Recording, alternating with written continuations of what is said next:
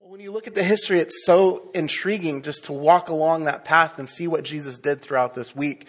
The people he talked to, the people that he blessed and touched and impacted for eternity. But why is it that sometimes God just doesn't why we don't understand God? Isaiah 55:9 is perfect answer for that. And here's what it says. As the heavens are higher than the earth, so are my ways higher than your ways, and my thoughts higher than your thoughts. So if you've ever wondered why sometimes you can't understand God, it's because he's smarter than us. He doesn't talk like us, and some of his ways just don't make sense to us. But that begs the question is, just because we don't understand God, does that make him a liar? Whew. That's kind of a touchy subject, right? When we look at the promises of God, the Bible is full of the promises of God. It's basically impossible to count them. People have tried. Many people come up with around 3,000 promises in the Word of God, both combined of Old Testament and New Testament. Others have counted 7,000. Herbert Lockyer wrote a book called All the Promises of the Bible and claims that there is 8,000 promises in the Word of God. I haven't actually personally read his book, but he claims that there's 8,000. That's a lot of promises, right? Numbers 23:19 says, God is not human that he should lie, not a human being that he should change his mind. Does he speak and then not act? Does he promise and not fulfill? And that's really what I want to look at with regards to the messiahship of Jesus this morning. And really reflect on that for a few moments this morning. And it's really, can God be trusted? We say yes quickly, but in the midst of it, when you are on your face and you feel like you are swimming through muck, can God be trusted? Yes. Absolutely, he can. But we all know that we walk through some of those moments where we cry out, we look up and we say, God, where are you? We talked a little bit about that last week. Why is it the disciples had such a hard time accepting Jesus' claim as Messiah? That he would have to die, then be raised again 3 days later. It's really because there was a common thought amongst the Jewish believers that we're going to explore this morning for a few minutes. Ezekiel 37, how many of you guys remember the passage of scripture where God takes Ezekiel to this valley of dried up bones? And I've really been looking at this scripture this week because it's such an incredible visual picture of what God, he's really speaking directly to the nation of Israel, but I believe that he's speaking to us today.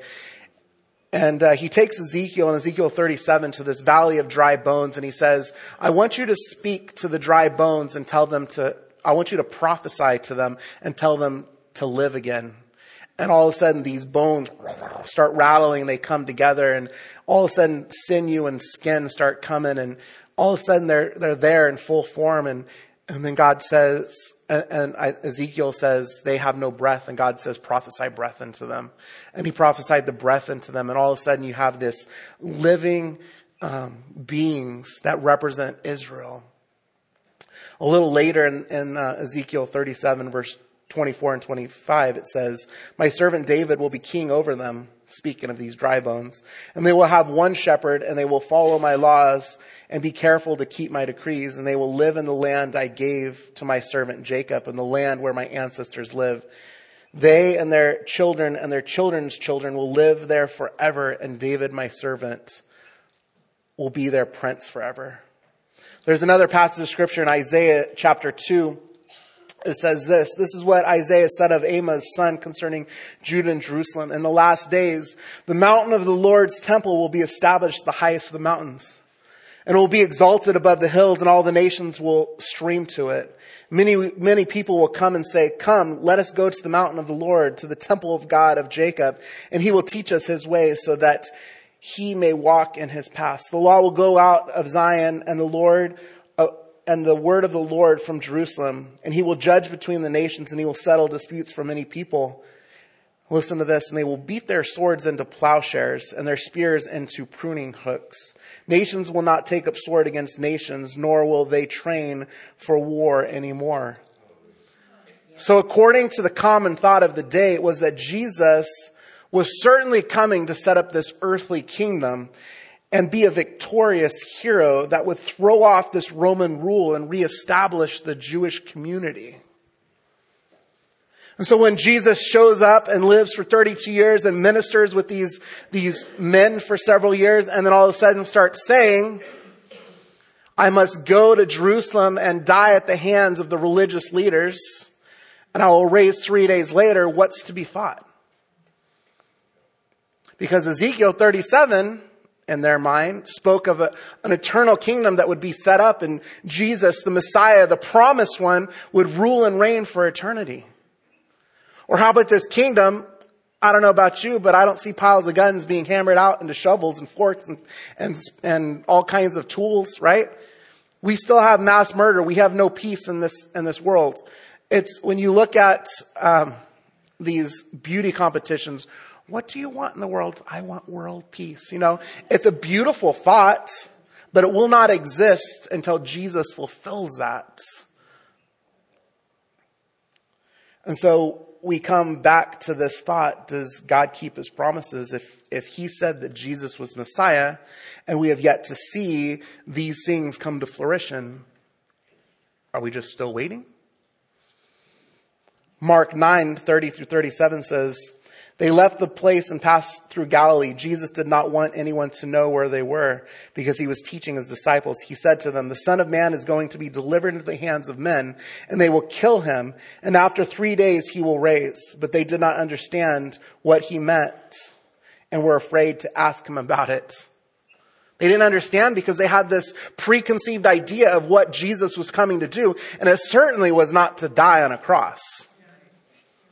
Come on, Jesus, let's bring fire and brimstone. Let's throw off the Roman rule. That's what they wanted to hear. Let's find our spears and our swords and let's go to town. That's what they wanted. They wanted a war. They wanted to take out Rome. Rome was oppressive, and it brought so much evilness and ugliness to the Jewish society. It goes on to say in Matthew 9,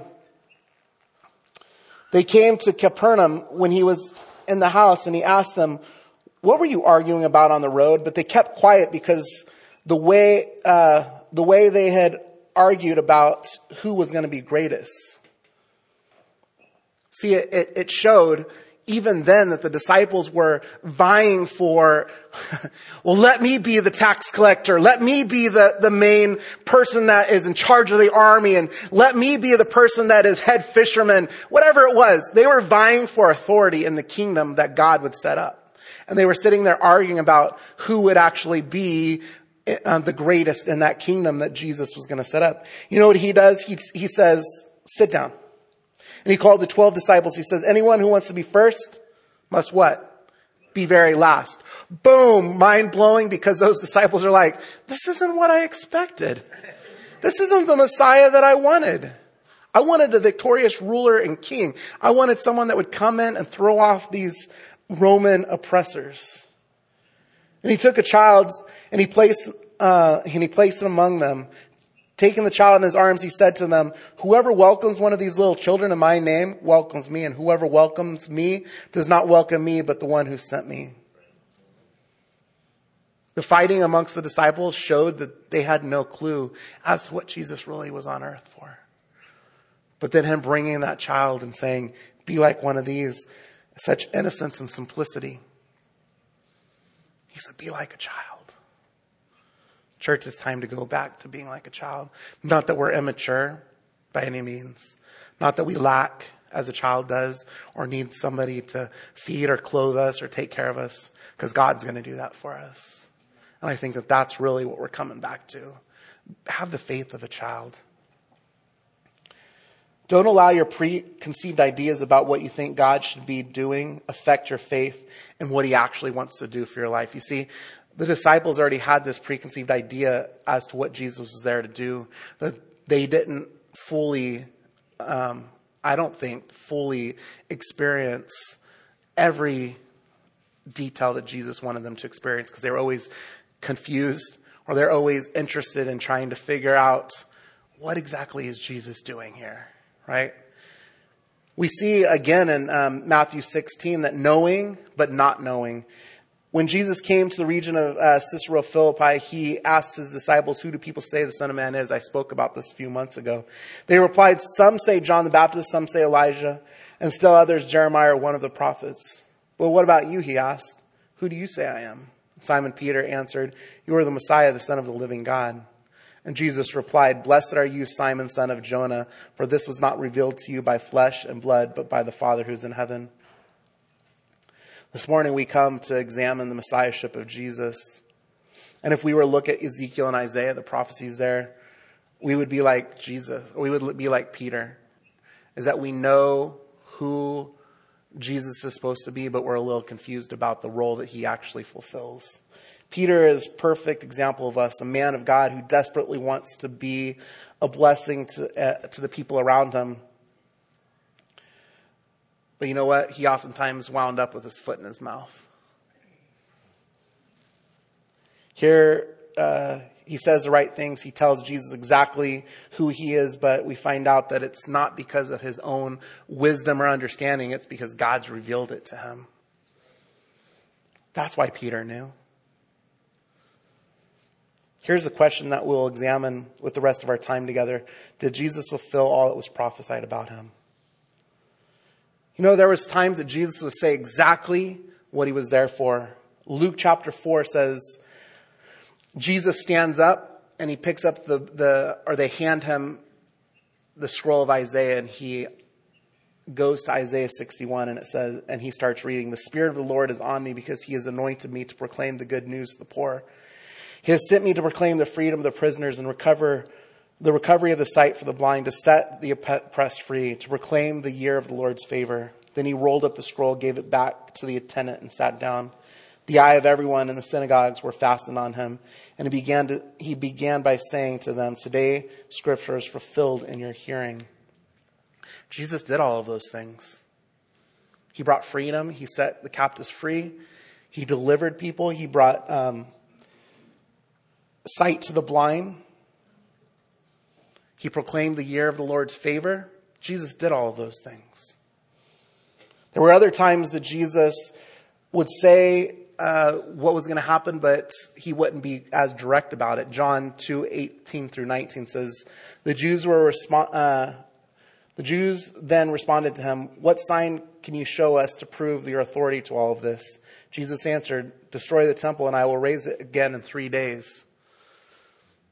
So, you know, the disciples listened to a lot of different stories that Jesus told, parables that he told. So sometimes when Jesus would speak, I think that the disciples were confused. Okay, Jesus, was this a parable that you're trying to tell us, something that you're trying to explain to us, or is this reality that you're trying to tell us about? Did you know that Jesus, through parables or through flat out just saying, "I'm going to die," spoke of his death 20 times, over 20 times in the Gospels? Jesus speaking 20 times. Luke 9:22 is one such example, and he said, "The Son of Man must suffer many things and be rejected by the elders, the chief priests, and the teachers of the law, and he must be killed and on the third day be raised to life." I found that when things are mentioned a lot of times in the Bible, they're important. So for Jesus to talk about his death 20 times, church, this is the most significant thing in the entire Bible, is Jesus' death and resurrection, because it fulfills his role as Redeemer. And Isaiah also talks about that. There's a lot of prophetic that is spoken about Jesus in the book of Isaiah. And Jesus fulfilled in perfection the role of Redeemer here. But what happens when Jesus speaks to us and we kind of just don't get it, or God speaks to us? Here's what John 13:7 and 19 says. Jesus replied, "You do not realize now what I am doing, but later you will understand. I am telling you now before it happens, so that when it does happen, you will believe that I am who I am." John 2:22 says, after he was raised from the dead, his disciples recalled what he had said. Then they believed in the scriptures and the words of Jesus that he had spoken. A side note here is this. If you're struggling to understand God this morning because he isn't making sense, maybe he's taken too long to respond, or maybe his answer was no, and you just don't like that answer. Hello? I want to encourage you this morning that the Word of God is powerful. I actually wrote it up here. The Word of God is alive and active, sharper than any double-edged sword. It penetrates even dividing soul and spirit, joints and marrow, judging the thoughts and attitudes of the heart. So we have in its entirety the Word of God. God still reveals things through this to us. His desire is that we would open it and that the truths of God would flow into us and we would have understanding. That's what makes John 13:7 and 19 and John 2:22 so important, is Jesus has already spoken. And if you're not getting it, open this up and say, God, reveal to me the truths that are in your word. Make them so that I understand them, Jesus. Reveal new truths to me that you desire for me to understand and to have. And I want to encourage you that if you are struggling with not understanding God, or like I said, you're not satisfied with the time frame in which God has already taken to answer your questions, I had asked that you would put a pause on your life this week during this Holy Week leading up to Easter, and that you would ask God to reveal himself to you like never before. And one of the things that you're going to have to do is that you're going to have to open this. Maybe for some of you, you might have to go like this. And you open it and you say, God, let me drink deeply of the words that are found in this life-giving book. That is more than a book, that has the ability to change my life. And if you would take this week and say, God, reveal to me the truths that are found in your words, so that I might greater understand who you are and your purposes for my life. God, bring to memory the things that I've read, even as a child, that you want to bring to clarity in my mind and my heart today. And I guarantee you this, if you come with such openness, that God will reveal to you in the depths of your heart, and that the God that you seek will be found. And the God that doesn't make sense will start to make sense. You know, there's something beautiful about the rest of this in Luke chapter 9. It's a beautiful invitation by Jesus. He said to them all, whoever wants to be my disciple must deny themselves and take up the cross daily and follow me. For who wants to save their life will lose it. But whoever loses their life for my sake will save it. What good is it for someone to gain the whole world and yet lose or forfeit their self? Isn't it interesting that Luke chapter 9 happened before Jesus died on a cross? So you say, how did Jesus know he was going to die on a cross? Deuteronomy 21:23 says, be sure to bury him the same day, because anyone who is hung on a tree is under God's curse. You must not desecrate the land the Lord your God is giving you as an inheritance. Galatians 3:13 says, Christ redeemed us from the curse of the law by becoming a curse for us. As it is written, cursed is everyone who is hung on a tree. You know, there was hundreds of scriptures that point to Jesus being the Messiah. Jesus knew it.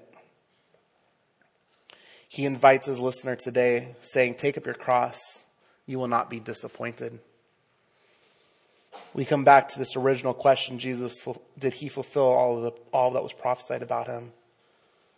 I want to preface this with a statement. And I want to say this is, the reason that I lacked understanding and gained a little insight this week is because I always said, well, Jesus did set up his kingdom. And that is true. Jesus set up a spiritual kingdom when he was here. And we see God.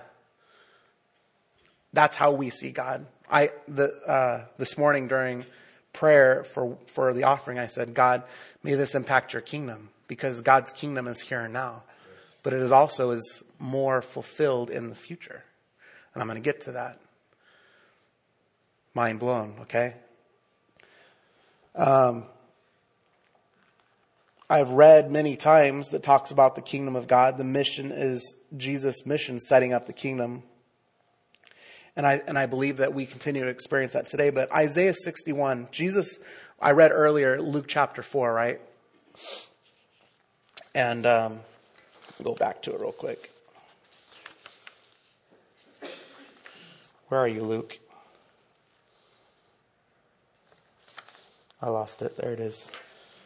He says, the Spirit of the Lord is on me because he has anointed me to proclaim good news to the poor. He has sent me to proclaim freedom for the prisoners and to recover the recovery of sight to the blind, to set the oppressed free, to proclaim the year of the Lord's favor. Isaiah 61 says, the Spirit of the sovereign Lord is on me because the Lord has anointed me to proclaim good news to the poor. He has sent me to the blind, to bind up the brokenhearted, to proclaim freedom to the captives and release from darkness for the prisoners, to proclaim the year of the Lord's favor. Sounds exactly the same, right? Yeah. However, it's not completed. And I kind of just had this aha moment this week. And it says, in the day of vengeance of our God, to comfort all who mourn. Have we experienced the judgment of God yet? No. And it's interesting because in the day of the vengeance of God, he will comfort all who mourn. Those things don't really go hand in hand, do they? I want to experience vengeance so that my mourning turns to gladness. Hello. Here's why Jesus is continuing to fulfill his job as Messiah. It's because no day of vengeance has taken place. There's no gap in Scripture in Isaiah. They were expecting that the two of these things would happen at the same time. But according to Jesus, the day of vengeance would come later, at another time. The second coming of Jesus, when Isaiah chapter 2 happens, and plows and swords will be turned into plowshares. When Jesus causes peace to rule and reign, it's talking about the millennial kingdom. It's talking about second coming, Jesus coming and bringing a literal kingdom to earth. We serve an awesome God. We serve a God that, I come back to this thing, is we expect for things to happen in our time and on our time frame. And when they don't, we get disappointed. We get agitated. We get irritated. We get discouraged. But guess what? God does not work on our time frame. The day of the vengeance will take place when Jesus comes back in the second coming. In Ezekiel 37, those dry bones are going to rise up. When I see that picture, I see these dry bones, and I think of the church. I talked about it on Friday. If you weren't there on Friday, which I know that most of you weren't, you missed a good time of worship and some prayer at the Nazarene Church on Friday. When I started talking to Stacy about prayer for Curry County, I had this picture of dry bones coming alive. There's a really great song right now that's out that talks about dry bones as well. Because when I think of the dry bones, I think of the state of the church. I think of the church that in many regards, the church is dry bones, a big pile of dry bones. And I just think that the prophetic of God, thank you. I think of the prophetic of God breathing new life into our bones and giving us this breath. I just have this incredible picture. Easter comes once a year, but Jesus is always with us, church. And we celebrate once a year the death and resurrection, but I challenge you that the death and resurrection is for every day of the year, not just once a year. And these dry bones spoken of in Ezekiel 37, not now, but in the future. But I, this morning, want to proclaim that for our church, for Curry County, and for the church at large in general, that the dry bones would rise up. Ezekiel is specifically talking about the nation of Israel, but guess what? We've been given entry into that family, haven't we? We're the branch grafted in. Thank you, Jesus. I love grafted trees. You get more than one kind of fruit. And we definitely don't get fruitcake though. So that's a good thing. But we are that grafted branch, and we are going to experience alongside Israel the awakening of dry bones. God is saying, come back. But again, second coming. As Isaiah chapter 2, the second coming will be fulfilled. Ezekiel 37, the second coming that will be fulfilled. Isaiah chapter 61, the second part of verse 2, and the vengeance of God to comfort all who mourn will come true. You see, Jesus fulfilled in perfection his role as Messiah. The word Messiah means the anointed one. Jesus was anointed to come as our Redeemer. Because the Bible says, for the wages of sin is death, but the gift of God is eternal life through who? Jesus Christ. And so without Jesus coming the first time to be our Redeemer, there would be no hope for a second time as coming King and ruler and King, right? We wait with hopeful anticipation. We wait that Jesus would fulfill all that was spoken to him, and continues. Church, he continues to fulfill all that was spoken of him. Isn't that amazing? God, we thank you that you are a God that loves us.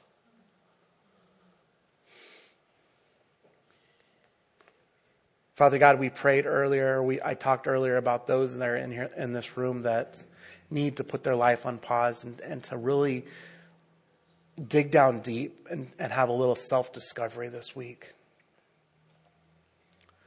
Lord, I pray if there's anyone in this room that needs that they would authentically take the time to search you out. And Lord, that they would be found by you. Lord, I pray that they would not be distracted by life's busyness or the other things in life that keep us distracted. But Lord, that they would hunker down, that they would, with their entire heart and being, that they would search out and desire to have truth, and that you would reveal that truth to them, and that the scripture would come alive to them. And Father God, I pray, Lord, that in our discovery of who you are, Lord, that you would make your kingdom revealed to us. Lord, your word says, your kingdom come, your will be done on earth as it is in heaven. Lord, reveal that process to us as we pray. May we pray the kingdom of God here and now. May we experience the kingdom of God here and now until Jesus comes back and reveals it in its entirety. Lord, may we think spiritual kingdom mindedness. May the way we live be kingdom minded. May the way that we talk be kingdom minded. May the way that we interact with other people be kingdom minded. Your kingdom come here on earth right now, Jesus. Yes. May you reveal to us the greatness of who you are. And the awesomeness that it is, and the simplicity of who we are. You chose to have a relationship with us through your Son, Jesus. Thank you for being a truth teller, God. Thank you for not being man who tells lies and who will disappoint. Thank you for being a God who keeps your promises. A God that loves us so much that you tell us truth, even when sometimes truth is hard to hear. And Lord, I pray that you would speak over each and every person in this room, revealing to them your plans and purposes for their lives. Your kingdom come, Lord. Amen.